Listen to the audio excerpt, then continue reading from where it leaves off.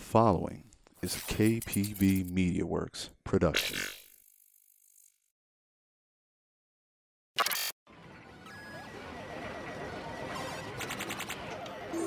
Choose your fighter. How you doing, guys? Welcome back to another episode of KPB Cast. And today with me, I have what we would like to call, at least in the East Coast, one of the pillars of the fighting game community. I mean, this man's been around for, God knows how long. I've talked to you about the original East Coast championships that we've used to run out here in Jersey. We have with you Matt Luongo, also known as Shock. What's up, guys? Shock, thank you for being with us. Really appreciate it. You know, I interviewed you about, I want to say almost 9 years ago when MK9 was here at VSM, the Gamer's Edge. Yes, Gamer's Edge. That was like 8 years ago, yeah. Yeah, and that was really when I first got to know you, and I made such a mistake.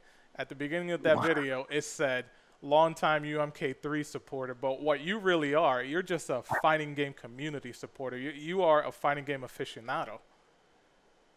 Okay, more or less. When did you decide to start taking fighting games, you know, when did you start being competitive in fighting games? When did you decide, you know what? I'm sure it had to be during the arcade days. You grew up during arcades, so why don't you take us through that first? Okay, so yeah, it definitely started on, I would say, like Super Nintendo, the local, like, you know, the kids who always thought, you know, they were like the best at every game. That was really when the competitive edge started. Playing against the older brothers of my best friend, that was where I really cut my teeth, because they were probably pushing 20 at the time, so they really had like an understanding of, you know, fundamentals, Street Fighter and Mortal Kombat 2 in particular. And then when I was old enough to really start going to the arcades, because I was like 11, I think, when Mortal Kombat 1 came out. Yes.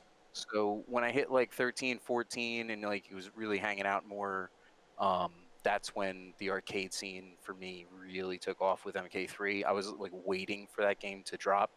I didn't have that anticipation for any game before that, and that's probably why the game has stuck with me so much.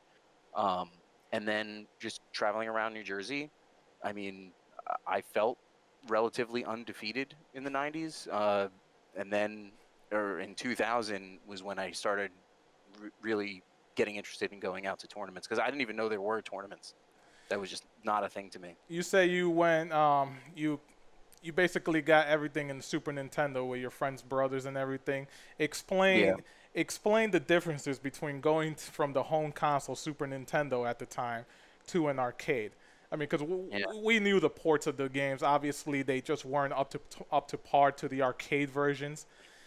How much of a big difference for you was there going from a console to an arcade system? I was an arcade kid first, and then a console kid, so I was never satisfied with home ports ever. I don't think nobody was. Nobody, not even with Street Fighter 2.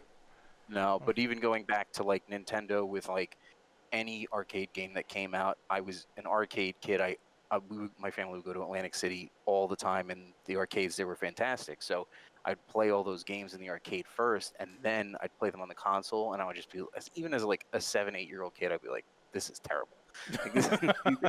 They were just, the experience in the arcade was just so different, because everything in an arcade is seamless. It's made so that there's no downtime, that you're getting what seems like the most for your money. There's like really just like the scenes, like the cut scenes, basically what you would say, like between rounds, very fast, very sure you can speed up everything. On the consoles, it's a little sluggish, you know, everything's a little more labored. And then the actual translations of the games, that's really where, if you're a serious player, it matters. But the local kids, they didn't really care. They got to play the game at home. They weren't dying to go out to the arcade like I was. So.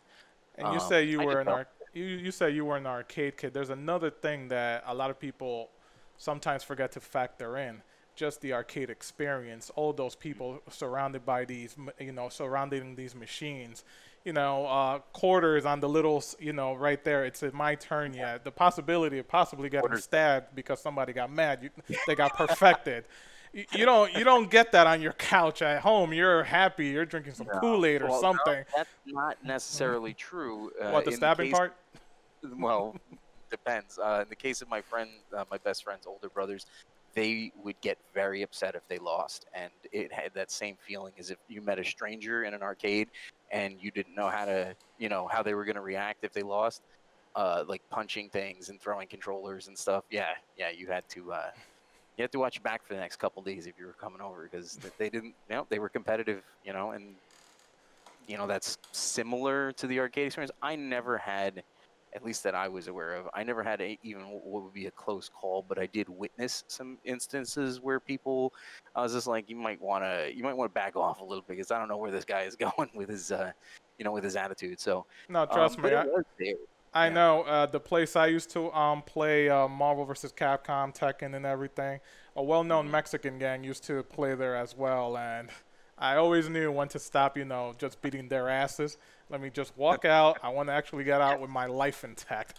Yes. It really is a different environment, though. Besides Mortal Kombat, again, going back, you're an arcade kid. So, what was your favorite arcade game growing up? Oh, geez. I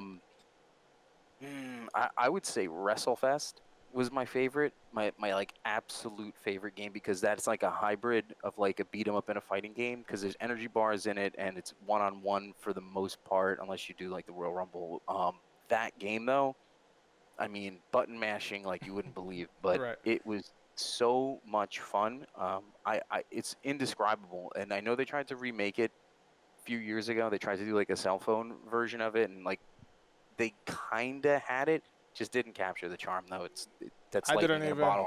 I didn't even know they tried to remake that game. That's They did, yeah. They did like a mix of like the old characters and the the ones that were in the game, ones that would have been in the game, and then the more contemporary wrestlers. It just was terrible. It's really the easiest way to describe it. I couldn't believe I was so excited. I was like, wow, I was like the game's getting like a nod, 15, so many years later. It was like the Well, that 90s, happens 30s. a lot with a lot of these guys and girls or whoever who decides to remake games from a past generation into a new one. It always ends up like it's not the same, nostalgia. That's the one thing The that we passion love. wasn't there. And the new Yeah. generation of gamers, they just don't appreciate it, and it's just a mix mash of things. A perfect example of something being done right and being new is Killer Instinct for Xbox. Right. That game absolutely captures the passion of Killer Instinct and takes it beyond to what it needed to be today. That is the only one I can think of off the top of my head that really, really hit it. No, you're right. Killer Instinct on Xbox is one of the only fighting games from a past generation where you're right. They brought it in and they just captured everything that those generations of players like you and me we loved, but the new generation of players equally loved as well. Not many games like that are made these days where you could basically mix both generations of players, and it really was such a fun game. Going back to WrestleFest, I mean, I played WrestleFest some. I actually ended up playing more of WWF, WrestleMania, the arcade game. I never played that in the arcade until my friend opened his arcade. I never actually got to play that. I never saw it, not once. A lot Really? of that stuff, so weird. Like I never saw a Killer Instinct arcade cabinet until probably my late 20s. Never saw one. I know that they were everywhere, but just I mean, the arcade scene after like 1995, just I mean, it was a stark drop after MK3. MK4, I never played a person in the arcade. I Not did. once. It's MK4 an arcade where I used to play. It was fun, but it's just there was just something very clunky about the game. Oh yeah, know, it no, unplayable. I don't know how people can get into that game, but It, that's is, just my. is Killer my, Instinct considered the best knockoff of Mortal Kombat ever? I don't even consider it a knockoff. It's definitely its own thing somehow. It's as distinct as Mortal Kombat is from Street Fighter, I think, from both games. It has elements of both, but it has its own complete design and just the rare design and the character models and everything. The music is just, it's a great presentation, but I never got into Killer Instinct as a game, not once. You grew up in arcades. Give us your thoughts when you started seeing them fade. Did you feel like something within you was taken away from you or Yeah. it was just we all knew it was coming. We just didn't want to accept it. The saddest part for me was that by the time I started driving, there was nothing. There was like you could find arcades, but like nobody was playing. There was, I mean, mall arcades and like the boardwalks were dwindling. Those racing games started like popping up everywhere. To me, and I know a lot of other people who grew up with arcades, the racing games are like the bane of our existence. Where like once those started popping up, it was over. And Are we talking not that about things like Cruising the sit World, down Hydro racers. Thunder? But I love Mhm. Crazy Taxi, so I'll give that one a Yeah, pass. Crazy Taxi, amazing game. Again, that is a, I use this word a lot to describe video games. That is a charismatic, brilliantly designed game, no faults whatsoever.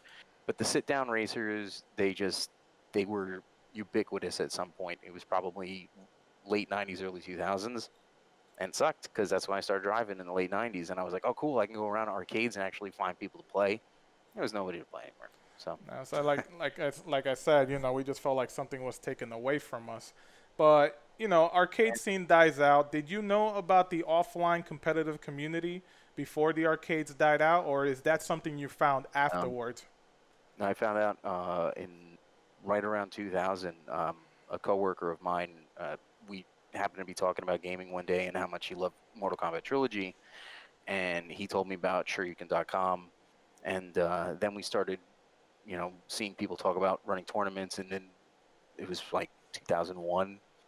Big E it was NEC2, and Big E was advertising UMK3, and we were like, oh man, we got to go out there and play, and that's what started everything. The NEC2, that was the first tournament that I ever went to. And he had been competing in like mall tournaments for like MK4, MK3. He actually played at this is a local reference. It was the Willowbrook Mall or the Menlo Park Mall. Menlo Park Mall. There was a big scene there in the mid '90s for MK3, and he used to play against Tom Brady.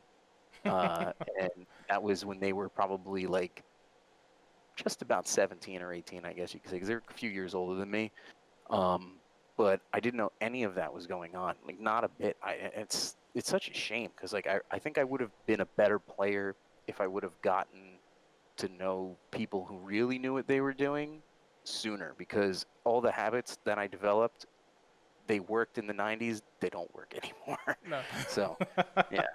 Yeah, they don't work when you take it to an offline competition where everybody No, who's been doing not this at all. for a while is like, Jesus Christ. I mean, I'm sure you probably had the same experience that I did. It's like, wait a minute, you could do that? That actually happened. Yeah. I had a crash course in that. Is like, oh boy, Jesus Christ. I always love when you hear like, oh, you can't do anything against that. Like whatever the person's like doing, and it's like some kind of like a repetitive action or something like that. Like, oh no, you just gotta wait till they stop. That kind of thing was always what got me. I was just like, really? Like you can't do anything? It's like, oh well. What was the New It's Jersey like- arcade scene like? I only knew from my like own like loner traveling. So I don't really know. I didn't know any groups. I didn't know anybody, like any meetups, until I would say Soul Calibur 2, which would have been like 01, 02, probably right around then. Right. I think that's right. And that was at the Monmouth Mall. And we had a little group there, and I went for like a few months. I wasn't a huge Soul Calibur fan, but I just wanted to learn. And that's when like people started talking about frame data. Because back then, there might have been, training modes existed in games, but there wasn't like actual frame data listed. No, there so wasn't. No. people would take like a VCR and like, and again, VCR, they would advance like the footage like frame by frame and count everything. And What's then that? they would, yeah, they would post it on like Tech and Zaibatsu and these other sites that were like, they were the resources back then. That's what we had to do. And then eventually they just started putting in the games because enough, hardcore players were vocal about it. But yeah, Soul Calibur 2 was the first game that I played in any kind of like a Competitive local environment. yeah, like a local group of players, meaning like not like so like I had a video store by my house that always had a current fighting game. We had like a handful of people there, but nothing serious. But that went on for years. We played everything from like Street Fighter 2 all the way to like I think it was like Marvel versus Street Fighter, I want to say. So like around like 97. That's my favorite Like versus you? game. Oh yeah, I love Omega Red in that game. I say my team is Omega Red. because I would never have to use a second character in that game. I just use Ryu and Ken. Until I met real players. Man, Ken's theme song in that game was the best. So was Wolverine's. I really genuinely missed that game. That game was broken as all hell, but what could you do? That was a lot of fun back then. It wasn't as broken as the rest of them though. They were all broken, I guess. Well, you know what? You're right. X-Men versus Street Fighter was probably the most broken one. That's literally, let's see who can land an infinite first. Yeah. Whoever gets the first touch. There you go. Well, you've been first tech throw in that character's. Now, you had said your first offline event where you met Big E and Tom Brady. You said that was in 2002? 2001, NEC 2. NEC 2. Yep. Was East Coast Championship still running at that time? Yes. East Coast Championships I didn't know about, actually. I didn't know about East Coast Championships until 2004. So I was like really, I was 20. I guess I was 20 for NEC 2. Yeah, so that's when I really started like hunting around for events to go to. So I didn't know about the break. Nothing. It was because of my age range, I think. I really didn't know about any of the stuff. Well, it's like a gap for like knowing about competitive gaming, and before that it was just like wherever I could get to, and then that empty space in the middle of not really knowing that there was any kind of scene, anybody getting together. Well, I think that's why we sometimes wish the age of information was back in those days, because you could find an event easily today. Back then, it was, but that was another thing that we just, if you were too young, you just didn't know. So like, for example, like James MK and Summoning, guys in our MK scene, they were going on IRC and they were in chat rooms and everything way before, like in the MK2, MK3 days. There's even the guy who got me in to the scene, he was on all that stuff. And he was only a few years older than me, which made the difference. I also didn't get a computer until like 1995. And by then, like AOL was like the big thing. And I mean, I talked to people about video games, but never about meeting up and playing or anything. I wish I knew about the IRC stuff, but. Were you obsessed with AIM Messenger like everybody was? Oh man, I used AIM until the day they shut it down. Yep. I knew somebody who, for whatever reason, kept his AIM open for like 15 days. I'm like, is there some sort of like prize that you're gonna get for doing that? Wait, I come to find out that he kept it on idle just to have his little screen name with the little guy running, just saying he was there. It's like, what the heck are you doing? I swear to God. No, I would just okay. I was one of those people who just left my computer running and on at all times too. So I would be like logged in for probably 45, 60 days at a time. But I know all my friends would all log out and everything. Why are you logging out? Like, and then they started. We gotta turn off the computer. Yeah, but I never did, because I was always told by like other like geeks, like, oh no, turning off and turning on your computer is not good for it. So is that what that was? Oh yeah, no, absolutely. Who ran East Coast Championships? Do you know? So ECC was the break, and there is a guy who's resurfaced in recent years, Todd Dwyer. He ran most of those events, so far as I'm aware. But that was right before I got into the break scene. Mm-hmm. So then there were a few other people. I don't really remember their names. I don't really know them. But the one guy who got me into the break and some other tournaments was Jet Fee, who is one of the like nicest guys, welcoming guys that he really like wanted to see the community become something bigger. And again, this is, over 15 years ago. We didn't have nearly what we do today. Of course not, no. But he helped me, and we just both had the love for the classic MKs. He was really into UMK3, so we ran a bunch of tournaments. He got us into 2007 was Road to Evo. Evo East, I believe they called it. It was Evo East in Connecticut. I think I remember that. I think I do, yeah. That's right, because there was Evo West, and I do remember Evo East, and they had a few exhibitions between East versus West, mainly in Marvel versus Capcom 2, because that was the game that basically,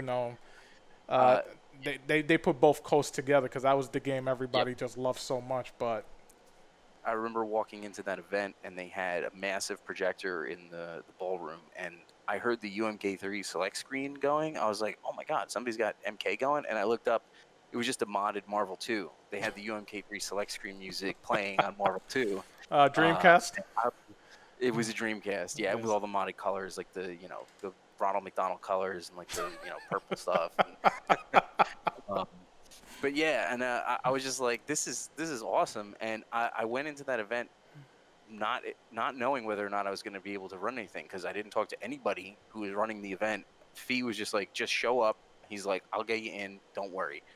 And I had like 16 people there for UMK3, and like everybody's standing around, and we're like, what's going on? We hadn't gotten anything. So finally, like L.I. Joe and like John Gallagher came over, and they're like, oh, we're gonna make this happen, don't worry. Were they the ones? Were they the ones running UMK3? I ran UMK3. Oh, you did. But okay.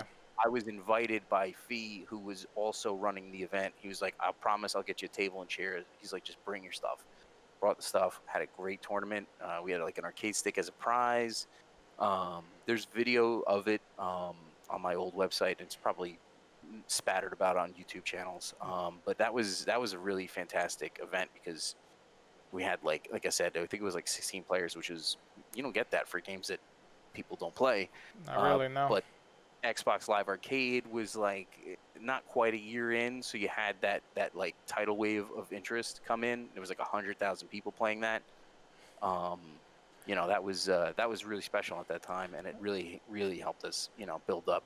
But that guy Jet Fee, he actually, it was his 40th birthday not too long ago, and we had a get together at the break with a bunch of us, and the guy Todd and a few other people. But like I said, there's definitely other people. I don't know their names, but that scene was what got me the experience for running events. And I would just like call up guys on Long Island and be like, hey, you guys want to come out to the break this weekend, and we'll do some UMK3. And that happened like a few times here and there. And like you said, that was that was Evo East. Going back real quick to NEC 2. How many players showed up in your estimation when just the whole event overall? Do you maybe have an estimation, or were you just like, you were just taking everything in? It's like, wow, I'm here at an actual offline event. Yes, I entered in 3 tournaments. I was gonna enter Marvel 2, and then I played some people in casuals before, and I was just like, there's no way. There's no way I can. I'm not even gonna have fun. I will officially bow out of Marvel 2 competition before I even start. But I did play CVS 2, ex-member Street Fighter, who I actually played Flo in that tournament, and then UMK 3. The Capcom versus SNK 2 signups were at 132, I think. So I would say that there was maybe 150 people there. Wow. Roughly, maybe 200, but there was massive overlap between Marvel 2 and CVS 2. But I would say that definitely with the other games, Soul Calibur and whatever, Tekken, whatever else was there, I would say at least 150, maybe 200, but definitely not more than that. That place was jam-packed. It was definitely a fire hazard. And the tournament, the CVS 2, for anybody listening who doesn't know, you think that like Dragon Ball Z takes a while to run. CVS 2 is absolutely I guess anybody who knows like King of Fighters would definitely understand this. Yes. CVS 2 takes forever. It was run on 2 arcade cabinets. Steve is here. He's nodding his head because, KPB, we run KOF. And it's like, okay, when is this going to end? He's just laughing like crazy. God. He knows CVS 2 as well, so trust me, we know. It's like, oh, boy, here we go. So if I don't know what time the tournament started, but if it was Saturday and pool started at noon, which I'm just, that doesn't happen. But I'm just saying, like, if it was noon, it didn't end until, I want to say, Monday morning at like 3 a.m. That was how long it took. And it was almost run continuously. 2 cabinets, 132 players. You're talking an average of 10 minutes per set, easily. Was there no console port that was arcade perfect at the time? I want to say... I want to say there's a chance it might not have even been out for console yet, because that game came out in 2001, right? Was it? Yeah, you're right. It did come out in 2001. So the GameCube version hadn't been out yet, and everybody loves the GameCube No, version as the PS2 quote-unquote arcade perfect version. Yeah. When was PS2 though? Whenever that would have come out. If that came out by December '01, then that would have been an option. But remember, the arcade was the standard at the time still. So even if there was, that really wouldn't matter. But I can't think. I think obviously Marvel 2 would have been out on Dreamcast. I guess there could have been a CVS 2 for Dreamcast, but Dreamcast was the first one that we really started seeing more and more. Well, Marvel 2, you know. Yeah. That was as arcade perfect as you could get. It's funny you mentioned arcade machines being brought to these things, and it just is amazing. I'm sorry. It was just in an arcade. It was at University Pinball. It was just a tournament in an arcade. Yeah. Yeah. I thought it was like maybe a little bit convention center or a hotel. No. Remember, this was 2001. We that was like just not an option yet. We started though. Yeah, around, you're like, right. Yeah, '03 was when we started this little tiny. Well, yes, Biggie. He was running at this tiny little hotel on in Philly off of Penrose Avenue, and this place was just notoriously just unclean, we'll say. And everybody knew it, but we wanted to play video games, so. It was a 1-star hotel. Oh man, half star. Minus 5 stars. Yeah. Oh, that's funny. And actually, you do mention that because, yes, now that I remember it, I've actually recently found a YouTube channel that has a lot of the old ECC videos there. I think they sold DVDs of this stuff. And, yes. Yeah, you're right. It wasn't in an arcade. I believe it was in the break. And just seeing this place jam-packed full of people just goes to show you the passion that this community had even back then. You know what? Arcades are gone. Let's do something. Let's take it. Let's find whatever arcades are available that have the games that we love. And there was a lot of passion. I mean, watching some of those videos, it really is amazing how much these games brought people together. Yeah, I believe it was like ECT. It would have been like ECT 9, I think. It was like 2004, I want to say. Was whatever. I don't remember how the dates line up on this with the numbers, but the fire marshal did have to come in and like rope off everything because you have like a building where the middle of the building is divided by back-to-back arcade machines, and then you have arcade machines on the walls. So you just have these like tunnels that you go through. If anybody's been to like Chinatown Fair, it's packed. So imagine like Chinatown Fair, like 2 of them basically side by side, and then you have the players, and then you have the people standing behind the players watching, and now you have back-to-back people who are watching games on both sides of the room. And it was just way too much, and that was probably June or something like that, so it was pretty warm. Fire marshal had to rope us off and limit the capacity on that because there were just way too many people. There was probably at least 300 people for that one, and it's about the same size as University Pinball. So you mentioned Chinatown Fair. How many times did you ever get a chance to go down there, considering it was a big central hub for fighting games in New York? I know you're in Jersey, so it probably would have been a heck of a lot harder for you to get there. But if you've ever visited it, what were your thoughts about it? So I got to go one time, and I have a decent story, I guess you could say. I'd heard so much about it, and I was like, I gotta go sometime. But it's like it's in the city. I don't like going to the city. It's not my thing. But Summoning, whom I really only knew for like about a year and a half, I'd say at the time, he was just like, bro, we gotta go play Street Fighter 4. Street Fighter 4 had just come out. It was like literally like August or like September, I think. It was still very hot out. They had it, and it was like gold. Like, this is the new thing, because it had been years since Street Fighter had come out, and there was all these like doom and gloom. There'd never be another Street Fighter game, and it revitalized the FGC basically. It revitalized everything. So we were like, let's go to Chinatown Fair. I was like, I've never been there. And it was like a 65-person wait, I think, for to get on, and it was $1 to play, and it was a 6-win limit, if I remember correctly. Yes. So if you won 6, you had to get off. Now, when where we were in the line, we eventually got called to play, and it was like Summoning played, and then like I think it was me next, but our opponent was L.I. Joe. Li Joe was on his fifth win against Summoning, and then he was on his sixth win against me. So he just let me win because he was gonna have to get off no matter what. So then I got to play another guy, and then the third guy beat me. So I got my dollar out of it. That was, if you want to go with quarters, I got my dollar out of it. I was like, okay. I was like, I've had enough of that. Where's Marvel? So, got a Marvel 1 machine, and it was next to X-Men vs. Street Fighter. And I wound up playing that for about, I would say like an hour and a half or so. I went something like 12 wins in a row against like a handful of guys. And the guy to my right, so I was on the player 2 side, and then the guy to my right was on the player 1 side of X-Men. And we were on for basically an identical amount of time. And I could just feel like the sweat pouring down. It was so hot, and playing, 12 games in a row or whatever. But the entire time I'm playing, I hear this one guy behind me. He's just talking trash. And I'm like thinking to myself, I'm playing like mid-tier. I'm not going nuts. I'm beating all these top tier players who don't really know what they're doing. They just like see like the stuff, posted online, and they can't reproduce like a real winning strategy with like Strider Wolverine or like, one of the Iron Man combinations. And I'm just playing Morgan Chun-Li. And I have this really nasty strategy with Chun-Li that's very hard to get around, and I'm guaranteed they never saw it before, so they were all losing to it. This one guy just keeps saying, it's like, man, this guy doesn't know what he's doing. He doesn't know how to play. I don't know how he's winning all these matches. And I'm like, just like laughing. And I'm like having a great time because that was the arcade for me back in the day. And I remember this is 2008.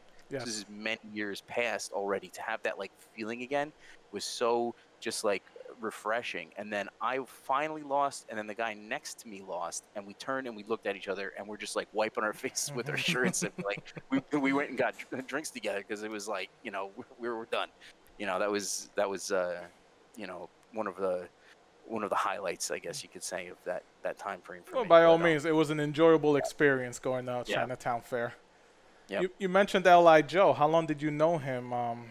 How many years did you know him up until that point? Maybe like 3, I would say. I definitely ran into him at some tournaments in like 04, 05, maybe 05, and he was this like he was this this like lone MK player. He played Human Smoke, and he would just kind of like show up after the tournament and play, and it would be like, why did you not play in the tournament? Because like he was really good. And eventually we started getting him to play in the tournaments, but that was definitely a few years before that, but not too long. But we had bonded enough, I guess you could say, over the old games, and the fact that he grew up with Summoning. He was a little kid, and he was playing, MK3 with them, with his dad bringing him, and he had to stand on the milk crate to get to the controls. So Trust me. I remember at a On the Edge event that we did. I mean, again, going back to the VSM days, I interviewed him, and I heard all those stories. And yes, he knew those guys Summoning James for a long time. I heard the story of being put on the milk crate. The guy loves his fighting games. I didn't know that though, that he would actually not enter tournaments. He would wait until the tournament is over. Very early in the time that I knew him, I guess he probably wasn't really practiced in it that much, and he's very competitive. He doesn't, he don't want to jump into something if he's not going to do well in it. That's, but then, after like a couple of years and he started playing UMK3, then it was, the rest was history. That was a really important step in getting the old games recognition, because he started running ECT, and ECT was an extreme proponent of the old MK games. I always find this funny, speaking of Li Joe, that a lot of people, I mean, it took what was it, Event Hubs covering your first to 10. We were there for that first to 10 on the MK Classic Collection. A lot of people are surprised that he plays MK. It's like, well, he's well versed in fighting games. He's not a one-trick pony. But I can sort of explain that. It's because the attention that the old MK games get is just, it just wasn't nearly as much as the new popular games. There's plenty of players who do play other games, and they're just known for being like, he was known as a third strike player before Street Fighter 4 came out. So that kind of like pigeonholes you as a player for a specific type of game. But I mean, he plays a lot of different games. So yes, he does.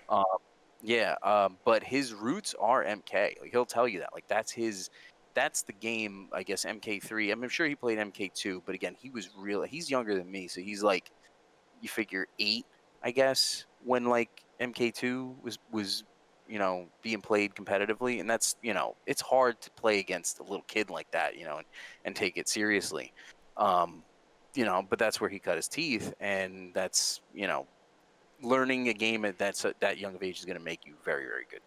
Probably no matter how good your competition is. When Event Hubs put you guys that 1st to 10 set on the front page, what was your reaction? Because it's rare for them to cover any of the old school Mortal Kombat games. We see a lot of Third Strike, the Jazzy Circuit. We see a lot of Marvel 2 because that's had a revival recently. But again, seeing UMK3 and Event Hubs, the front page, I mean, that you must have been like, what? Wait, what? I thought that was just friggin' awesome. I mean, and then there's probably, I would say, threefold. It's because the nostalgia is very popular nowadays with everything, and talking about like the old stuff. Not even at the event. I mean, the event was like 6 years ago. But the game itself being old, also L.I. Joe being attached. I think there was like roughly like an anniversary to it too. So there's like a few different reasons to kind of bring that. And I think also the guy who did the article was also like a fan. So that's that's also important. But when I saw it, I was just like, this is like such a great acknowledgement, that there was something there, and it also the scene could use a little bit of a boost, any kind of exposure at this point. Yeah. And by the way, I will say it was fun seeing that, but I suggest guys please go and check out the Road to Evil exhibition he had with L.I. Joe at the old EC3. ECT3, I believe it was. So much better than the one that Event Hubs did, because as we know, anybody who knows the arcade collection isn't exactly the most perfect port, but it is the easiest to to take around with people. Yeah, the Road to Evo one was a tournament. That was the grand finals of it was. Yeah, that was an exhibition. The guy who was Andy who was running that? I can't remember. That was a long time. That was like 10 years ago. It's 10 years ago, man. We got invited to run, like me, Phil, and Rob and everybody that was around at the time. They were like, we want UMK3 because the little bit of hype that we had at ECT.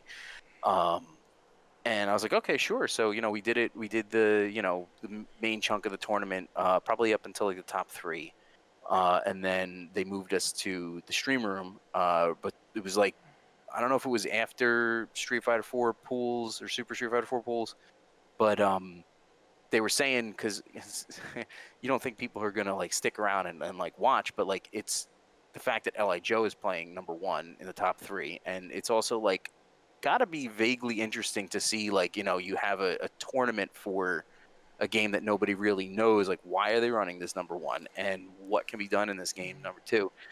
So I think that was very important, but I know that we had something like 4,000 people watching, I think. Yes. And like this is in the infancy of streaming at the time. It's like was 2010. So really it was happening, but it wasn't really, a common thing yet. But yeah, so like, Joe and Simon, AC 1984, he was playing on keyboard too. So everybody was like, in the room, and if you watch that video, you see all the people who were there. How many people are still around in the scene who were there in that room that day? It's like a who's who of like the elites in the scene. Yes. It's just a fantastic, especially the reactions. Reactions is just a fantastic video for this nothing game essentially at the time, and boom, right to the top. I will say one thing about that set that always stuck out to me. It always comes down to the last round. I think that is the only competitive MK game I've ever seen. The match, excuse me, not the game. Yeah. That it actually ended in a timeout. Because that game moves so fast. People say Marvel 2 moves fast. Play UMK3. Actually, play MK Trilogy. That moves just as fast. Yes. For that to basically finish in a timeout and that room exploded, I'm never going to forget that. That was so ridiculously awesome. Yeah, to get a time over, again, like, it really... Joe and I have a certain play style, and we know each other very well, and even at the time, you don't normally see time overs in UMK. You can jab somebody in the corner in like 20 seconds, and they're, even if they block the whole time and their leg bar's gone. But to get a time over like that means that you're moving around a lot. We were using teleporters, so it's like, you know, every hit's just like little 1-2 hits here and there. Little chip damage. Yeah, and then I remember hearing the clock going, and I was like, oh, come on. I was like, this is ridiculous. Because I was like right there, like, you know, it was, and he teleports at that last second. And if we had like 2 seconds left, he was at the perfect like trajectory that I would have blocked it and just punished and won. And of course, he had to have done that on purpose because I know Joe. Absolutely, he's like, I'm gonna give it to you, but you're not gonna get to do it. When did you decide you wanted to become a streamer or an organizer of you know, basically everything MK? Because by all means, you are the go-to Mortal Kombat streamer here in this area for Big E or for any other big events going on. When did you decide, you know, to basically take that route? So I've always been interested in doing production ever since I was a little kid. I used to do I don't know how you would describe it. I guess like my friends and I, we would get together, and I'm talking at like 8 years old. We would make like I guess you would kind of call them like unboxings. Like we would have like games and like toys and stuff. We would do like reviews of things. It was like this kind of hodgepodge thing that we would do. And again, like we were really young, but I was like scripting things already at that time. Like this was like something that was honestly just never nurtured in my life, and I wish I had. But I really like doing production, and it's just that over the years you get, you know, caught up in other things, especially with pro wrestling. Is like I wish that I could like produce shows and wrestle on them, but there's no way you can really do that. So you kind of have to choose. And what I did with the gaming thing was I was like, I'm never going to be good at anything new that comes out. I absolutely accepted that, but I do love the scene. I do want to be a part of it. So that's when I started getting more involved in running the events and coordinating the Mortal Kombat events, especially after MK9 came out, because we had that build for like, it was getting close to 10 years with the classics, where we started seeing, you know, like 32 players showing up for events and hanging out all weekend, and we needed multiple setups, and it was really starting to build. And then all of a sudden MK9 came out, and that basically went away over time.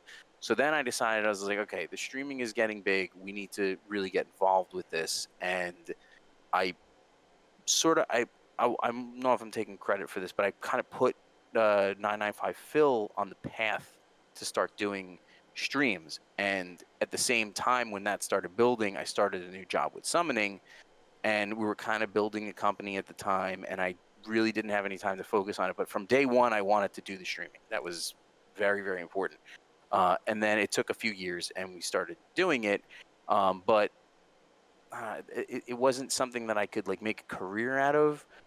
So it was like a very slow build to acquire, you know, decent equipment, you know, here and there. Like we kind of had decent stuff in the beginning, but then like we weren't used so much that it warranted us like really like, you know, digging our heels in. Like KPB's got like fantastic, just, you know, fantastic setup going, and I just stuck around, and they just kept using me. Like that's really kind of that was it. Like he was just like, yo dog, I need you for another event. I was like, oh, okay. What was the like, first event you worked?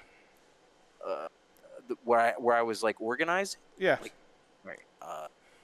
I mean NEC 4.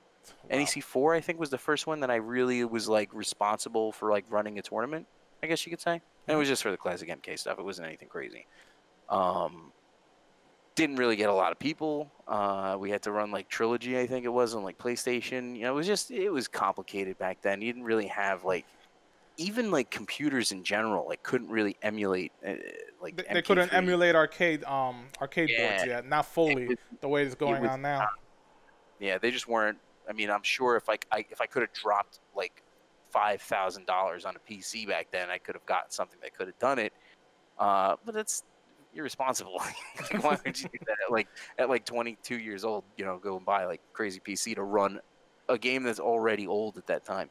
And it's not as if you're going to be running a tournament every weekend. This is something that you would invest in, something that would probably be used once every 4 months or 5 at most. Mm-hmm. And yeah, go ahead. I'm sorry. Go ahead and finish that. Oh, So yeah, so we we eventually when there was like this kind of like break in technology. I guess it was when like the Pentium 4 came out. Again, I'm showing Ooh, my age. Pentium 4. I remember how big that was. Yeah, I want to say the Pentium 4. That was when they started hitting like the gigahertz. Um, they that was I remember getting like an AMD computer at the time, and it was really solid. And that's when we started actually bringing a computer and a CRT, and like we were starting to get sticks.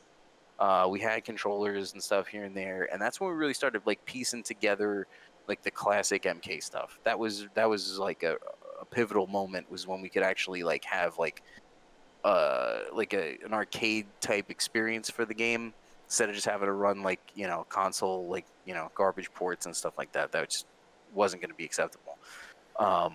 So that was, I mean, oh god, that was a long time ago already. Yeah, yes, it was. Yes, man. Yeah. You know, we're um, we're here reminiscing about this stuff, and it's just like, geez, how long have you been doing this now? Next year will be 20 years. Yeah. 20 years, man. So like I went for like 2 years just to play, and then basically Biggie was like, can you help me get like people to play MK, and there were MK games still coming out at the time, but they couldn't like get people to come out, and I don't know how to describe it, because like MK Deadly Alliance was so different. It was Yes, it so was. different and contemporary in terms of like it was a completely new engine. It was completely redesigned graphics. It was, very robust. Um, we just could not get people to come out. Tom Brady was very, very eager to get people to come out for them, because he loves MK. He loves the, franchise. Just, I don't know. It was, again, you went from Deadly Alliance, Deception, Armageddon, DC Universe, nothing. Is it Nothing. because That's a the lot. series at the time, during that time, I mean, listen, for as much crap as they get, the games did make money, but from a Absolutely. competitive point, was it Casual just players seemed are as not a joke at the time? No matter how much they tried, you had DC versus MK, you had Mortal Kombat Armageddon, Yeah. all that stuff. Was it just seemed like a joke at the time, the series? I think that Deadly Alliance would have been the game to really bring MK into like the FGC. I mean, we didn't call it that at the time, but like our concentrated gatherings of gaming, like you would think that like this is a game, doesn't have net play, it's brand new. You would think that it would have done it. And I remember the first tournament we did was NEC3. It had just come out, I think. It was very new, like maybe a couple weeks. And we had like a handful of players, but like it just like was totally underwhelming. And as a matter of fact, I remember like it was Tom Brady and like I can't remember who the other guy was, but they literally showed me like a Sonya combo and like one little strategy, and it like worked like a charm.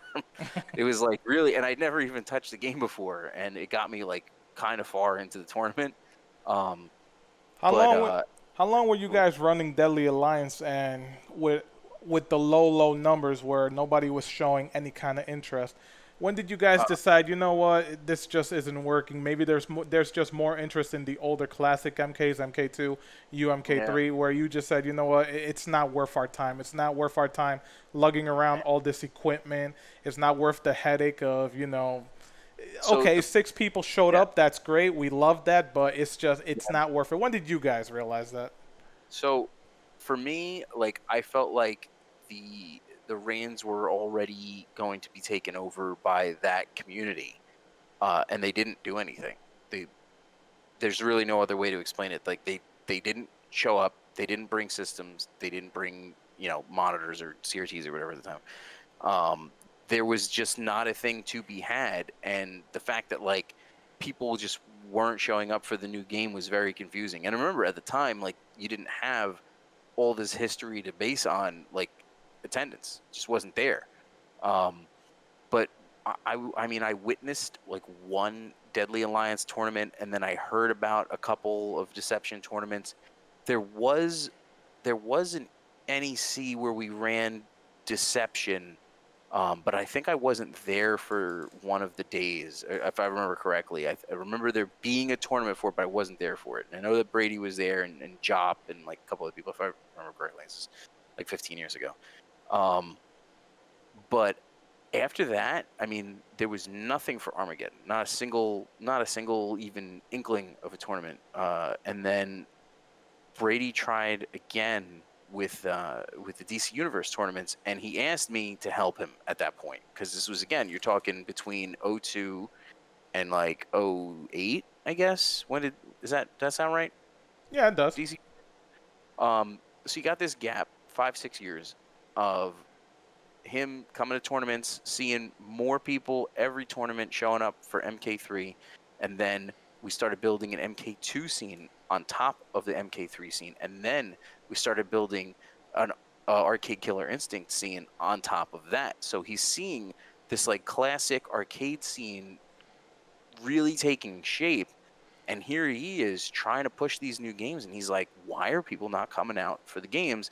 And I sat down with him at one of the tournaments. I'm like, dude, if you want these games to happen, you got to advertise. You got to bring this stuff to run it. And he was like, I got a guy, because we were in the Sheridan in Philly. Right. He's like, I got a guy. He lives in Philly. He's like, he can bring some equipment out. He's like, can we get this done? I was just like, let's do it. And again, no advertising. You're not going to get anybody out. And then DC Universe didn't see a real tournament I mean, I know there had to have been tournaments for it, but nobody talked about it. Not until MK9 was announced. MK9, like, really was the game that everybody was just like, we got to come out for this. This is it. Got to, get off the pot here. This is the game people are going to play. So then, in the interim, you have a handful of people who are like, you know what? Let's just give DC Universe a run. And we had like a really good DC Universe tournament. It was like NEC 11. Like 10 years ago. Yeah. So that was good. That was very good, and we had a really great UMK3 tournament that weekend. It was like 32 players, and the top players at the time in the U.S. And then we had another DC Universe tournament in Winter Brawl, and then MK9 came out like 2 months later or something. Before we get into MK9 and what that game meant for the series and as we call it, the NRS community nowadays, or the MK community, why don't you take us into the Long Island scene? I know you, Phil, Dark Rob, and a few others. You guys were running a lot of classic MK stuff out there for a few years. Why don't you talk about that a little bit? Take us into that. Like, who organized that stuff? How did you guys all get together? And how long did you run it for? So I was always big with working with people who wanted to get stuff done rather than competing against them, because you have people who, like, they get very territorial, and it's like, we want to be the ones who run stuff. And as much as people look at me as like the guy who ran the MK stuff, I was always about letting people take the reins and seeing if we could build off it. And unfortunately, it's just the nature of the beast. You have the snowball effect. People get picked up, people fall off. The Long Island scene I attribute to the fact that I was running with L.I. Joe and John Gallagher when they were building up their Third Strike scene, the rebirth of Third Strike around 2007. Right. And 995 Phil started catching wind of events. So far as I know, I don't know if I have this exactly right, but he contacted, I think it was John, and I know he contacted me on my old Ultimate MK site that he wanted to run tournaments. So he started running tournaments. I already had guys from Long Island coming out to Jersey every now and then, and also having Summoning, who's from Long Island. He's another, contact. So here I am, this guy from Jersey. I got all these Long Island people. I'm like, well, screw it. I'm just going to run stuff on Long Island because the people are already there. Why am I going to get, 15 people? You see a good influx of players coming from Long Island, so it's like, let's just have it over there. It makes sense. Mm-hmm. Yeah, we didn't stop entirely here, but like we did like start getting together. There was like a few in Rio, MK Rio. He was a big driving force in getting people to, I guess, take the game seriously because he's such a good player, and he also moved on. With MK9, it had like a like a paradoxical effect. Like, oh, this guy is really good at MK9, but he's also really good at the old games, and he's very young. He's only like 18 or 19 at the Oh time. yeah, Rio. Anybody who's ever seen him play, we know how much of a beast he is.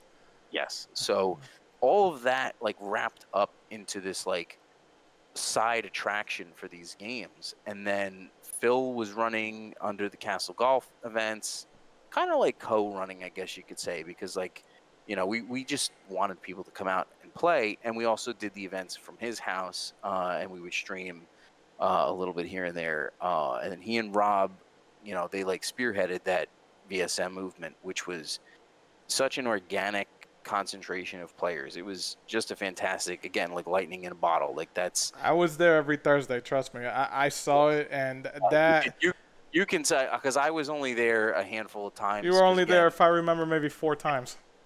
Maybe, yeah, maybe more, but yeah, it was not many. But I tried my best to make sure that kept going and keep the motivation and everything. The turnouts were just like something like, again, it was like the old arcade days. It was very similar, but everything being on console, this being the only difference. But seeing, people just making those connections and like really forming like that community, and like there's like brotherhood, all that stuff is so important for developing a scene. And I don't know how you could reproduce that today. You can't. You really can't. And the quality of players there. I mean, you would have a night at VSM, and the top 8 for like a 24-player VSM tournament, you would see most of those guys in the top 8 at a major, or whatever you would call a major at the time. Myself not included. I went there for the beer and wings. No, trust me, I know if nobody, especially people who played MK9, because again, that game was so big for this community. VSM, it really truly was a special place. Like you said, every week, even on days where we would only get 12 players, some of the people who would just go out there and play, it's some of the world's top best players. And like you said, even the 24-person tournament, the one night I did interview you over there, I mean, we had close to 30, 32 people there. I remember that night very, very well. And yeah, it was a weekday. It was Thursday nights. And the fact of the matter is, the guys who owned the store, the Gamer's Edge, they actually had to shut down the power on us. We were all willing to give them an extra $20 because I'm pretty sure everybody wanted to stay there till 6 in the morning. That scene, that scene was just beautiful. It really was. Some of the best times of my life within the FGC were at VSM. Yeah, it's just a special thing, and I firmly believe, and I know. It's funny, like there's just people's like perceptions and like how they think about a person, what their opinion is.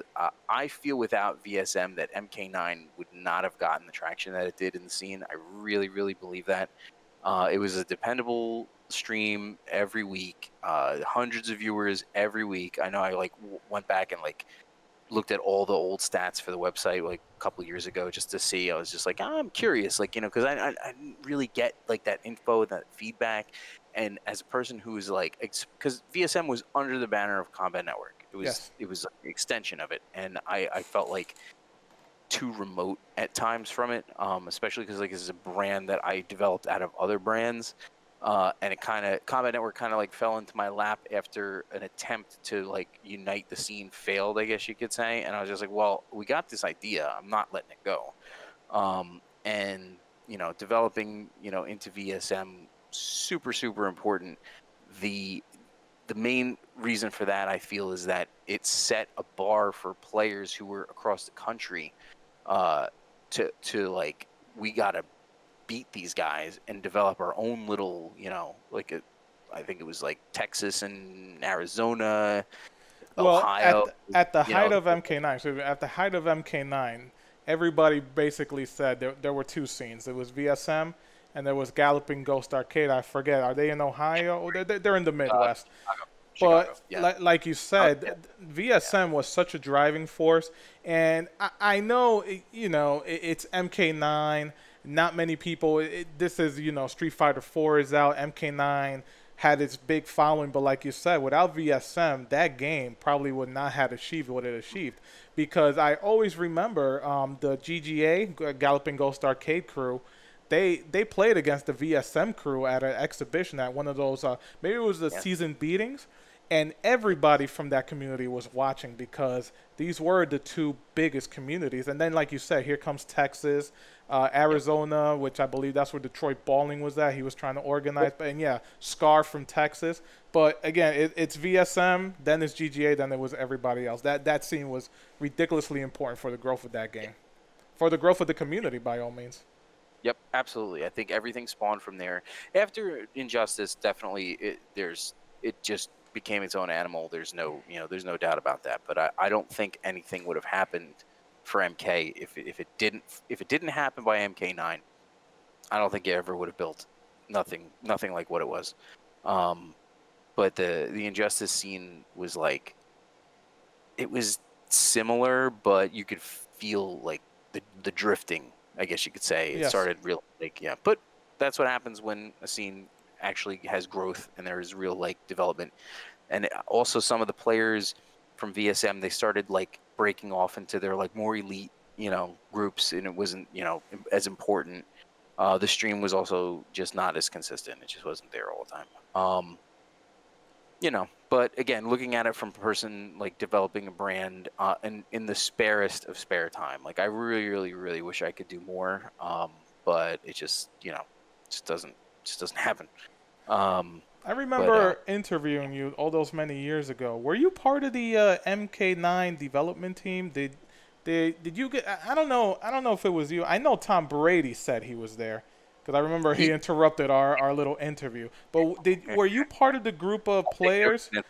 Yeah, I was one of the invited. I guess you would just call it like QA. But we were told we were coming in as balance testers, which to us sounds like we're going to scrutinize the gameplay and we're going to try to make this like a good game. But it was sort of like a mix between bug testing and like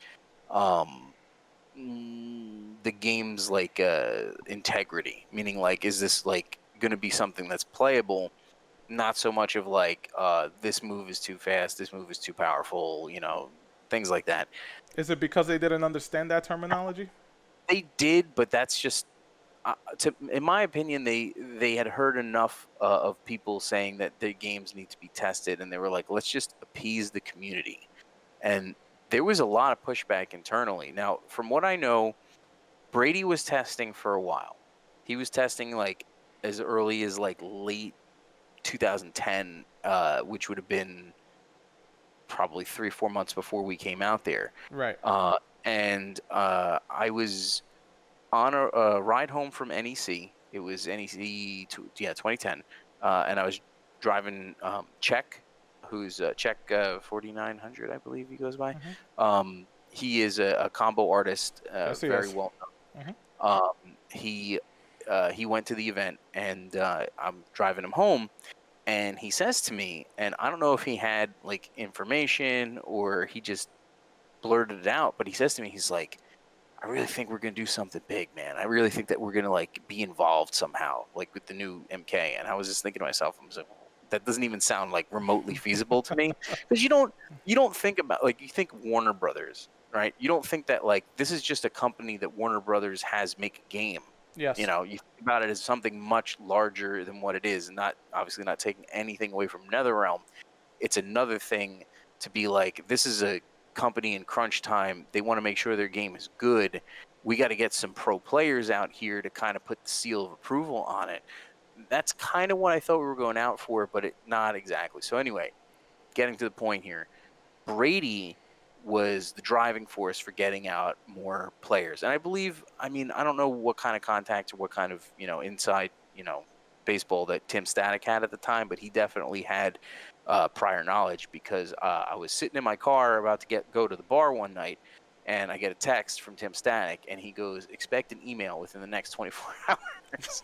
And I was like, what does that mean? I was like, what? And then I actually got a phone call the next day at work from, at the time he was working, Hector Sanchez, right? Yes, Hector Hector Sanchez. Sanchez, the Yes. the NRS guy. What was he? Yeah, Works in he was like quality a or community something? developer, or whatever they would call it. He was one of the high up guys with Paulo at the time. They And used to he always called be me on the stream together. They actually always. would sit down and watch the stream.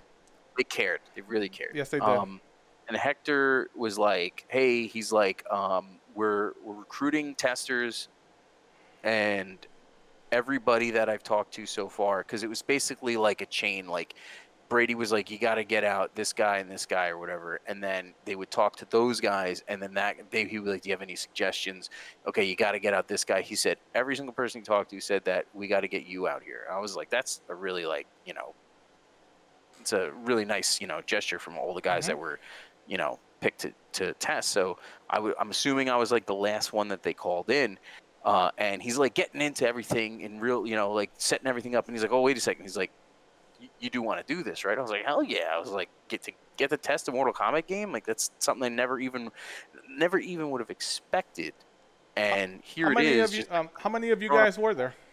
There was like 9 of us. Let me think. Okay, so we had like a non-disclosure at the time. We all took it very, very seriously.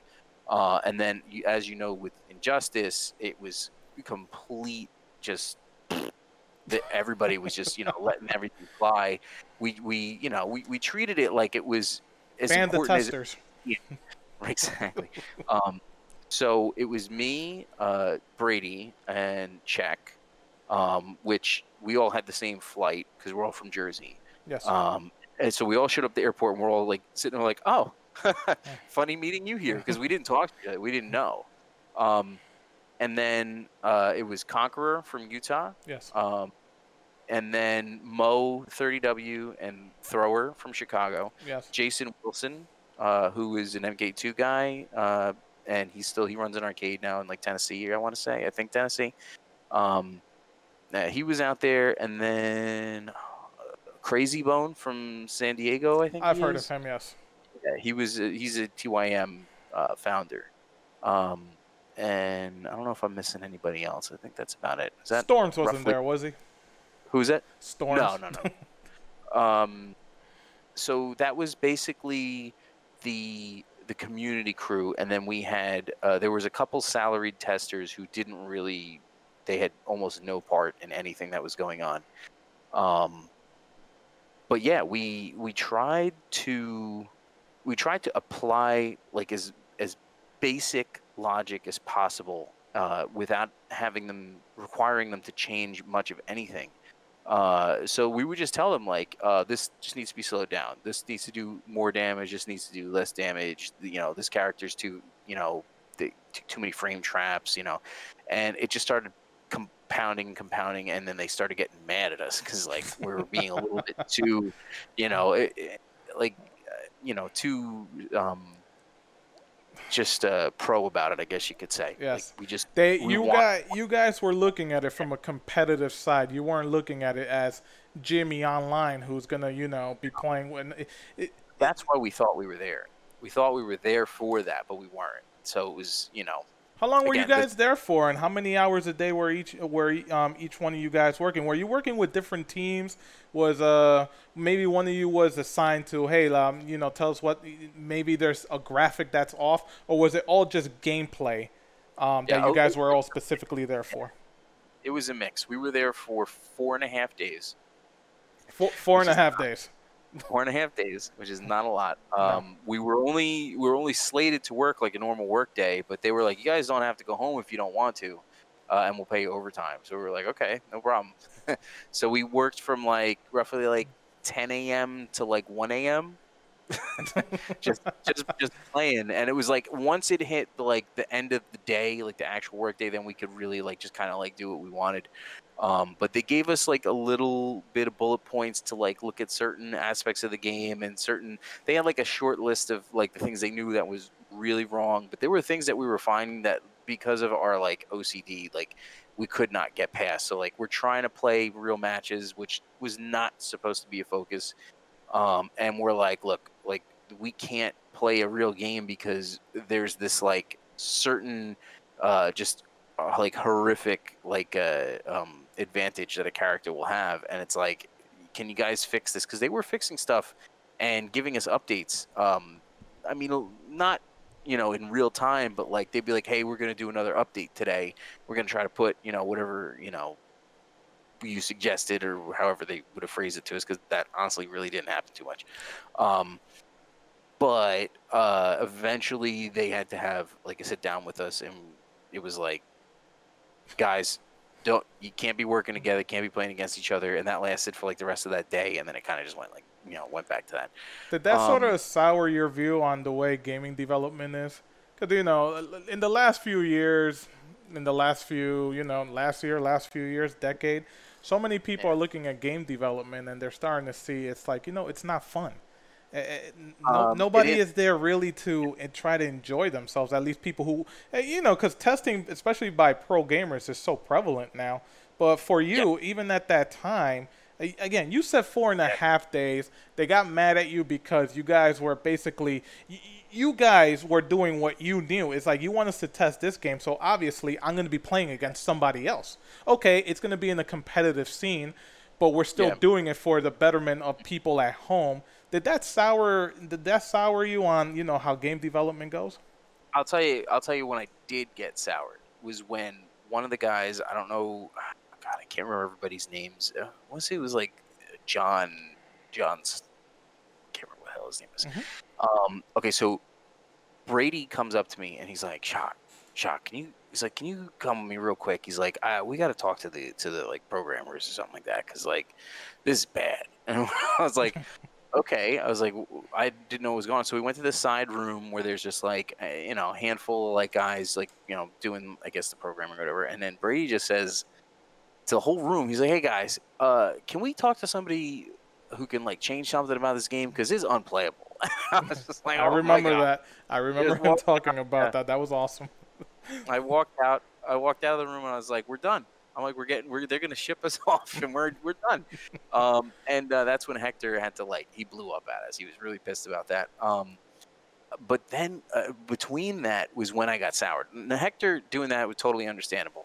I have absolute understanding of the way that kind of business works. But the other guy said to us, he's just like, "You guys," he's like, "I don't know why you think you're here." He's like, "But you're not going to change anything." And I was just like, "What?" I was like, I thought we were here, and this is me talking to him. I'm like, "I thought we were here to balance test this game. I'm like, why are we here?" And that's when I was like, I need to know, because I'm not going to waste my time trying to find Infinite and why are you there? Exactly. You were invited. It's like, hey, let's bring Shock in. He knows what he's talking about.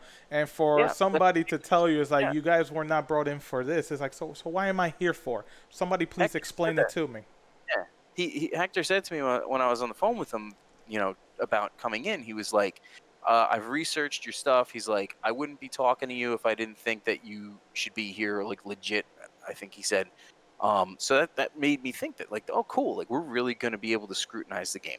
And once I heard that from him, not Hector, from the other guy, once I heard that, I was just like, okay, so this is still cool, right? It's cool, still cool experience, but it's not what I thought it was going to be. We did find things in the game though, just naturally, like the way like gamers like pick up on little things here and there, like, ooh, that was weird, like let me go and try, like, see if I can reproduce that, like that kind of stuff. Like we did, like I found this one bug for it had to do with the cinematic, like the transition from like the gameplay to like the cinematic for the X-rays. Yes. Were they called X-rays in that? Yeah, they were called X-rays. So I was messing around with Quan Chi, and I noticed, because they asked us specifically, they were like, "Can you guys try the tag mode out?" Because they really just wanted to make sure that the tag mode was functional, because that's something that can be very, very easily broken. There's a reason why that was not a tournament mode.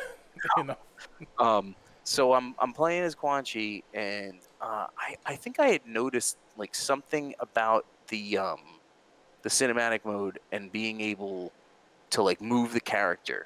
So then I was like, oh wow! I was like, you can move the other character while he throws like a skull at you in that one, and there's this little animation that happens, and I noticed on the other side that the character could move, and I was like, ooh, I'm like, that's bad. So I went to tag mode, and I'm like, I'm like, can I tag out in between? And you could. So he would throw the skull, and you could tag that guy out, and then the next character would come on and take the rest of the damage for the X-ray. So in tag mode, you could like, if you had like time right, you could trade that out there. And then I tried to see if you could hit him before he killed you, which you could, I think, with Ermac. I think you could do the force push. I think you could hit him with that. You wouldn't. I don't think there's any way to test that. I don't think that came out in the original. I don't think that was in the original release, which would have been like the day one no patch. They probably took it out before that. But I'm pretty sure that you could hit Quan Chi, but he wouldn't like. He would only take damage. But I'm sure that you could kill him though, which would have been a terrible bug to have on day one. But things like that. And there was some kind of like Sub-Zero glitch where like if you did like the ice clone in the corner, like the character would be like stuck on the upper half of the plane, so they'd be like walking like the Sub-Zero would be down here and like they would be like walking above them. They got rid of that immediately because that's obviously to like a programmer or developer like that cannot be in the game. That's looks terrible. Who cares if Liu Kang can frame trap you with a 2-hit combo? It's that's Well, neither here nor there. So you did that. You went and tested the game. If you want to look at it, MK9 Yeah. comes out. MK9 is a huge success. They completely revamped the storyline. The storyline for MK9 was really amazing, very well done. But Yeah. what that game did for the competitive scene, you were there. How much interest did from the community itself? The MK community that you already knew existed.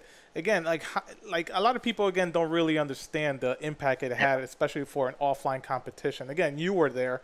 Was it right away? Did you notice, man, this game is just gonna revitalize everything for us, like Street Fighter did for the community in general, for the FGC? Excuse me.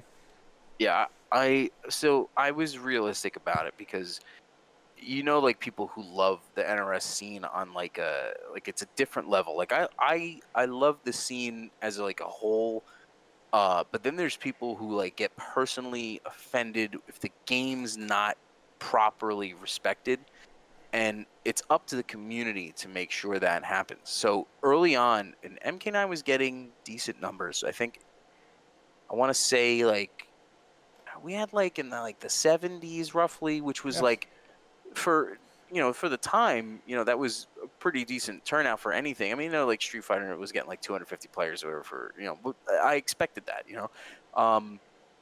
then like we hit like 90 at seasons beatings. I was like, wow, I'm like, this is really starting to take off. Like this is finally going to be the game. And then as soon as the like Injustice announcement came, everybody just kind of like, I mean, there was like a little bit of like a last hurrah we had at that NEC. But like I could tell, like, okay, this is a new community, like to like fighting games in I should say like the scene, not maybe to fighting games in general, but there were a lot of people actually who were new to fighting games for MK9 and Injustice Yes. in general. So you have people who don't really like know like the etiquette, and also like just willing to drop a game for another game. So with the Street Fighter community, it's weird. Like we still had a scene for like Third Strike and CVS2 and like Super Turbo, like all these old games. They just have these scenes that aren't going to go away. But then like Street Fighter 4 was around for, I mean, it was around for how long? Like without another game. 7 years. Yeah. So there was nothing in the Street Fighter franchise to compete with it directly. So you have like the Marvel games and everything like that they're just gonna have their own base. They're just gonna be there. And I noticed it with MK9. I was like, God damn it, this is how it's gonna be. They're gonna be all these players are gonna go away, and then we're gonna get another wave of new players in, and then Injustice had a really, really, really big turnout for basically every tournament, I think, for that whole season. And then when they announced the next MK, gone. Yeah, they're all So gone. that to me, like this is important in terms of the impact that the games have. They just don't really, they don't have staying power, and there's a reason for that, and it's because of the cycle of how fast they come out with new ones. I don't know if Street Fighter could possibly pull that off though, and still maintain that like shining popularity. And as we can see with Street Fighter V, it didn't. It's just not the same. It really isn't. And I don't know if it's because people are just more accepting to play online. It's just not. It's just totally, totally different. Street Fighter 4, it's like the genesis of the scene in general, not just Street Fighter, but like boom. And then Street Fighter 5 feels kind of like Exodus to me. It's like not really, it's not good. I felt like every time for the MK or for the NRS games that we had the boom and then gone every single time. And it's like, where's the MK stuff? What happened? And unfortunately, because again, you're known as the NRS streamer in these parts of the country, you have no choice. That's Yep. just the way things are, because nobody once everybody abandoned MK9, it's not. I mean, you guys sometimes run MK9 tournaments, but I'm pretty sure you've completely dropped them. But again, you have no choice, because we all know everybody goes migrating from one MK game to the next Injustice game to MK, and then to the next Injustice game. And I understand that. Yeah, I understand. There's no, it's no fault of the community, I guess, but more is like this company, NRS, is they're gonna release their games because they have, they have to do it. It's part of their, contract. But they're not making games for competitive players. They're making games to be sold by the millions. Yes. So there's no excuse to saddle yourself with the demands of like a handful of players. If they want to play the game, they're going to play it. I gave somebody an example of like how much people scrutinize the engines for the MK and the Injustice games. And you have some people who really, really love them, and then you have, I think, a lot of people who don't, but they just play it anyway. If you were to make a different game with the MK engine that they've been using, I don't think anybody would have a problem. They would be like, oh, wow. Like, take any other franchise, like obviously like with like Ninja Turtles. If you made a whole Ninja Turtles game using either the MK or the Injustice engine, I think people would look at the game differently. I think it would have more of an interest, but there's this standard with the MK cast, like the I guess the source material and the DC characters, where everything has to be at this like high level that they're never ever going to get, because that's not why they're making these games. Is really what it comes down to. Is Street Fighter's different. Like, they are trying to make a game that's wildly competitive. That's definitely a thing. Well, they have their own E-League, basically. Yeah. But the issue with, say, Street Fighter is that there has been a watering down that's really affected it, and a lot of the older players just they look at it like this is it's just making it's making more availability to the casual player, and that's not going to get tournament turnout. It's just the people are never ever going to do it. So it doesn't make any sense to us why they would like make all these things, especially like comeback factors and stuff like that. But the thing is, that's always been an interesting argument that I've always had with a few people. Well, if you open it up to the casual crowd, it's not doing us any favors. But I mean, the competitive scene is still going to be there. Just because the game has been made more simpler, it's not as if, oh my God, well, why should we even play this game if it means a whole bunch of casual players are going to come in? Look at Marvel 3. Marvel 3, I mean, Justin Wong was still a top player. The top players were the top players. So it's always been a weird argument, because it's not as if, again, Jimmy, who sits on his couch all the time playing offline mode with his little brother, he's not coming over to an ECT or Evo and he's not rocking the game. I mean, those players are such a rarity where they could go from online to offline and actually be ridiculously good. So I've never actually understood that argument, because, like you said, these companies are trying to make more money. They can't just cater to the offline audience. Which is, I understand the problem that you guys had with NRS when you guys went to go test those games. But again, it's just an argument I never got really behind. But that's just me. It's just that, people think that like this is what I'm interested in, and everybody else I'm around is interested in, but they don't put into perspective that like they're not getting the sales from our community that they are from every other gamer. There's no reason to ever really say like we got to make this game so complex and so like have so many options. It's like the average gamers, they're not into it. They just want to play something. They want to see fatalities.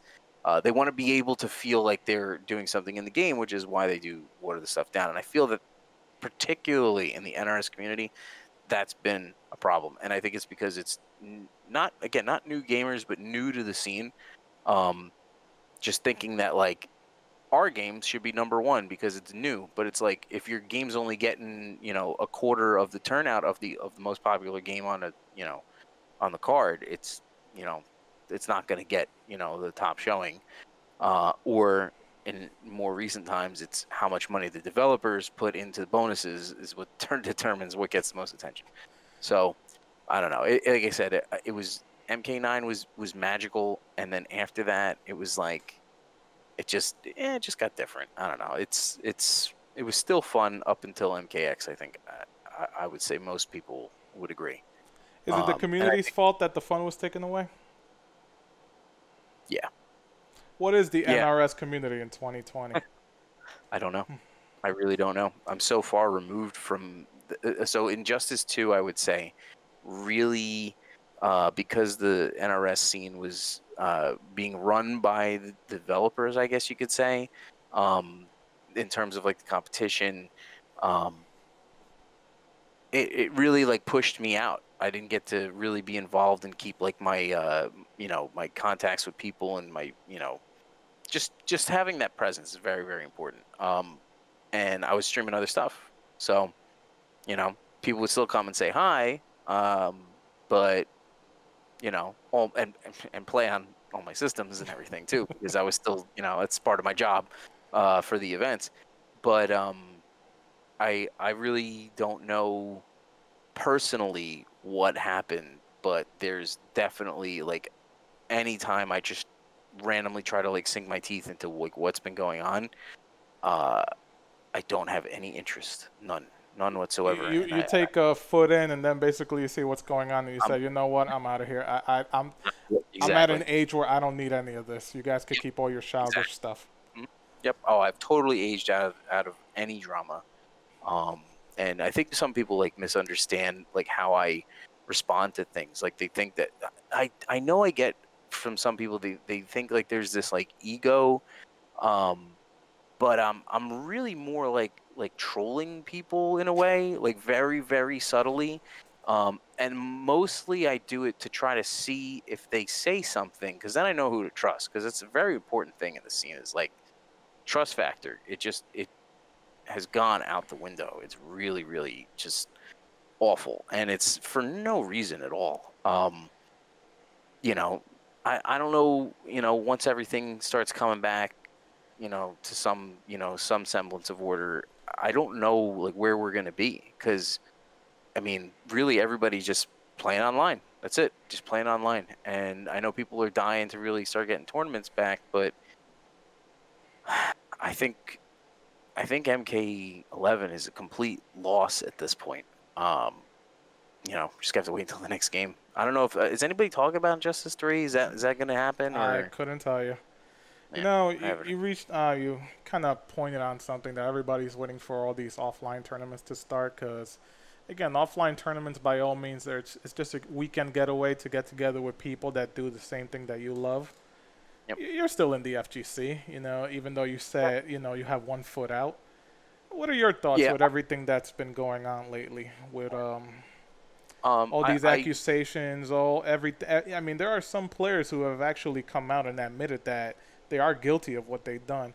I mean, what are your thoughts? Do you have any thoughts on it, or is it something along the lines where you don't have an opinion because you don't know these people? You've been in this for so long. I wouldn't know what you've seen. I've never really, we've never really talked about this. I have no reason to. We talk so much about everything else: wrestling, video games, comic books. Talk about stuff that interests us and makes us happy. Yeah, but again, you're in it. What are your thoughts?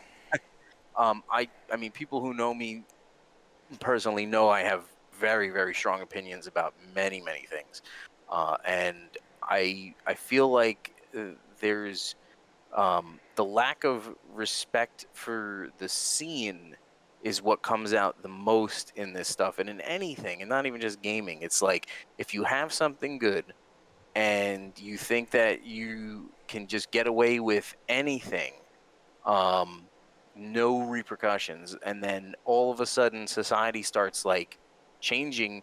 Now everybody's worried, oh my god, what did I say in a message here and there? Like, you gotta, like, basically like review your like history and like your tweets and everything. And I really think that it is a phase right now with the over scrutinizing of what people do. But the people who have done things that have hurt people, it's that stuff is probably not going to go away. That part of it won't. But the people will eventually move on and like try to actually have a community again. I really just I don't like how it affects the whole community. Like, I can't stand when I see somebody post like the whole community is like responsible for like whatever is going on. Like, and this is again like maybe like more like a few years ago I would see this more, but like, oh god, this community, it's like, no, it's like, this is like a person. Like, these are individuals who are doing this, even if it's like a group of TOs who are all conspiring on something. Like, it's that group of people, it's not the whole scene. It's terrible to like lump all that into just the behavior of, I don't know, gamers. Like, I really don't know like why people do that, but you see it all the time. It's like, calm down, this is about specific people. But the enabling though, that's another thing. That's just, it's more of it's definitely going to come out. I guarantee that. That's no doubt about that. In the last few years, you still do big events, but I've also noticed you do a lot of smaller events around Jersey. Quarterly report. I believe you do some Comic Cons. Are you going to be winding down and only basically doing classic MK? Because that's still a lot of people say, of course, and it's your bread and butter. It's like Shock is here, UMK3, MK2 is here. You said it yourself, MKX, MK11. You love the series, but those games, they're just not fun. Is that what you're going to be doing? If Big E calls, hey, Shock, could you please come and help us, stream MK11 or whatever iteration of Injustice there is? You're basically there more to run UMK3, aren't you, and MK2, because that's what you love. So really, for me, I guess since MK9, we've just had classic MK available. It's basically just, it's there. It's people. We know there's going to be a handful of people who want to play, no matter what. If we can squeeze a setup in here, we get it going. I'll take a time out from the stream and go look and see, and there's always a couple people playing. So as long as that's there and I can go and get like a couple games here and there, I'm gonna still do it. But in terms of like running a stream, I think that will still be my focus. Supplying the equipment and stuff if need be. I know that he's really got a lot of his own stuff now, and he doesn't really need us too much anymore in terms of that. But it helps him though if I bring 8 setups for MK and 8 monitors. He don't have to worry about that. He can put that more towards other games that maybe he needs a little bit more for and didn't really didn't really think he would. So that's all still going to be there, and as long as we have tournaments, I'll be there. My personal thing though is like I won't come back until everything is normal again. I will not be a part of all the stuff that's going on in any way. I don't want to make people uncomfortable. And I also don't want to be uncomfortable. So I'm very fair about it, but you probably won't see me back until everything is as it was. And if it's not, then you may not see me back again. So I don't know. Well, I'm hoping not, because I love, when you have any UMK3 things, when I'm able to make it down there. Tom Brady, one of the community's favorite human beings. Trash. Look at that name. Why do people not like him? He's a strong personality. I didn't like him. When I first met him, he was talking trash about my friend who's playing UMK3, not knowing that I was like his friend. You know, it's Brady. That's how Brady is. You know, and I gotta tell you, he is way calmer than he was 20 years ago. I mean, it's night and day, and people still are like, "Whoa, you know, what is Brady doing?"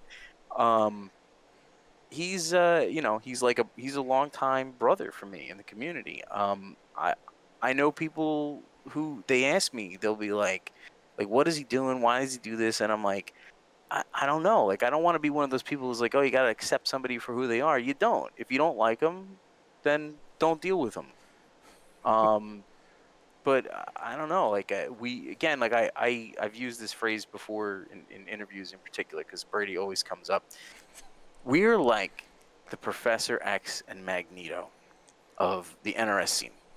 So, like, you have, like, the Professor X who wants the gamers to get along with everyone and be a part of, you know, society. If you want to crunch that down a little bit specifically, just say, like, have the NRS scene. They're like the mutants, and they're the ones that need to, like, be one with the community. And then you have, like, the Magneto, who's like the Brady back in the day. Not so much anymore, because he came around on this, but he was just very, very centric on the NRS. Well, I guess Midway at the time. Yes. Being like the focus, the most important thing. But then when MK9 came about and we actually started having something, he was just like, this is amazing. Like, this is what I've always wanted, and we've never had this. We've never had the chance to shine in the community before. And he really just, you know, he changed a lot at that point, I would say. You know, I don't talk to him too much. I talked to him maybe like a month or two ago. You know, he like I said, he does what he does, and he's not going to change. I mean, like I said, he has gotten better, but he still does, like, go back to his, you know, his bread and butter, so to speak. You know, to finish off this interview, I figured let's have a little lightning round here. Let's do word association. I'm gonna name some people. You give me a word to describe them. Crazy Dominican. Brother. Rio. Bastard. So annoying to play. He's ridiculously talented. And Crazy Dominican is too, but Rio, oh my God, he just knows what you're gonna do before you're gonna do it. Ugh. Who is the better between the two? Better in UMK3. Better overall player, probably Crazy Dominican, but better fighting game player. Sorry. Better UMK3 player, Crazy Dominican. Better fighting game player, Rio. So if you have either one of those, you can beat me. So that's that's basically the difference. Dark Rob. Sweetheart. Maxter.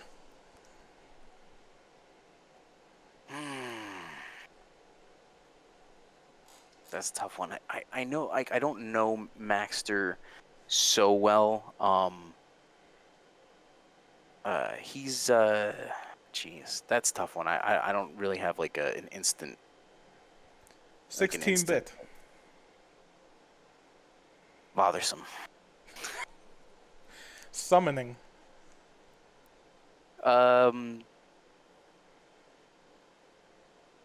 Inspirational. 9.95 Phil.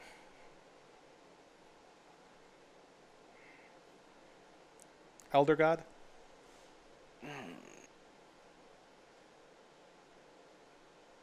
9.95 Phil. Confusing. Storms. Passionate. CD Jr. Where is he?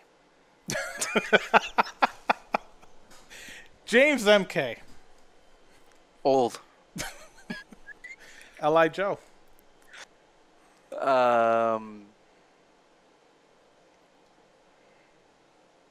Great person. What's his name? The dude down from Venezuela. Paulo is his name? The UMK3 player? There's a bunch of them. Well, the top one down there. He's the one always putting up. I think his name is Polo, isn't it? Or what the I don't heck know. is his There's name? the guy. I know there's a guy who's like heralded as the best. I believe he goes by Speed. Is that the guy? No. I'm thinking of somebody else. He must be new. I really haven't heard of him. There's like a handful. There's like 3 or 4 guys that I go back with like 15, 20 years. Like Ninja Grinder and RZP. Those guys. Hanzo. That's those his name. guys. I'm sorry. His name is Hanzo. That's who I'm thinking of. The word just escaped me. Persistent. Juggernaut. Misguided. And Shock, thank you very much. It was a great interview. I really want to do a follow-up because I'm sure we didn't hit on a lot of things. You're an interesting guy, and trust me, guys, this is only the first episode with this man. We haven't even gotten into his wrestling career. Oh, boy. Shock, where could people reach you? What are your social media outlets? UMK Shock on Twitter. UMK Shock, I think that's my Facebook URL. You can go to combatnetwork.com. There's some links on there. We haven't really updated it much. Hasn't been much of a reason to in recent time. You could check out the Twitch stream. I'm gonna try to get on more. So twitch.tv/combatnetwork. We don't really have like a Discord or anything. We're gonna start trying to get a little more active again, especially because Summoning's been streaming a lot on our channel. That's the current goal, is to really get I want to start streaming like the retro stuff again. So you can see me on there when I'm doing that. But Facebook's a good place, or Twitter. That's about it. Listen, man, thank you very much for being on the show. Again, I look forward to doing a follow-up episode with you. Thank you. Really appreciate it. Have yourself a good evening. Guys, have yourself a great evening as well. Love you. Take care. See you next time. Thank you, guys. You win.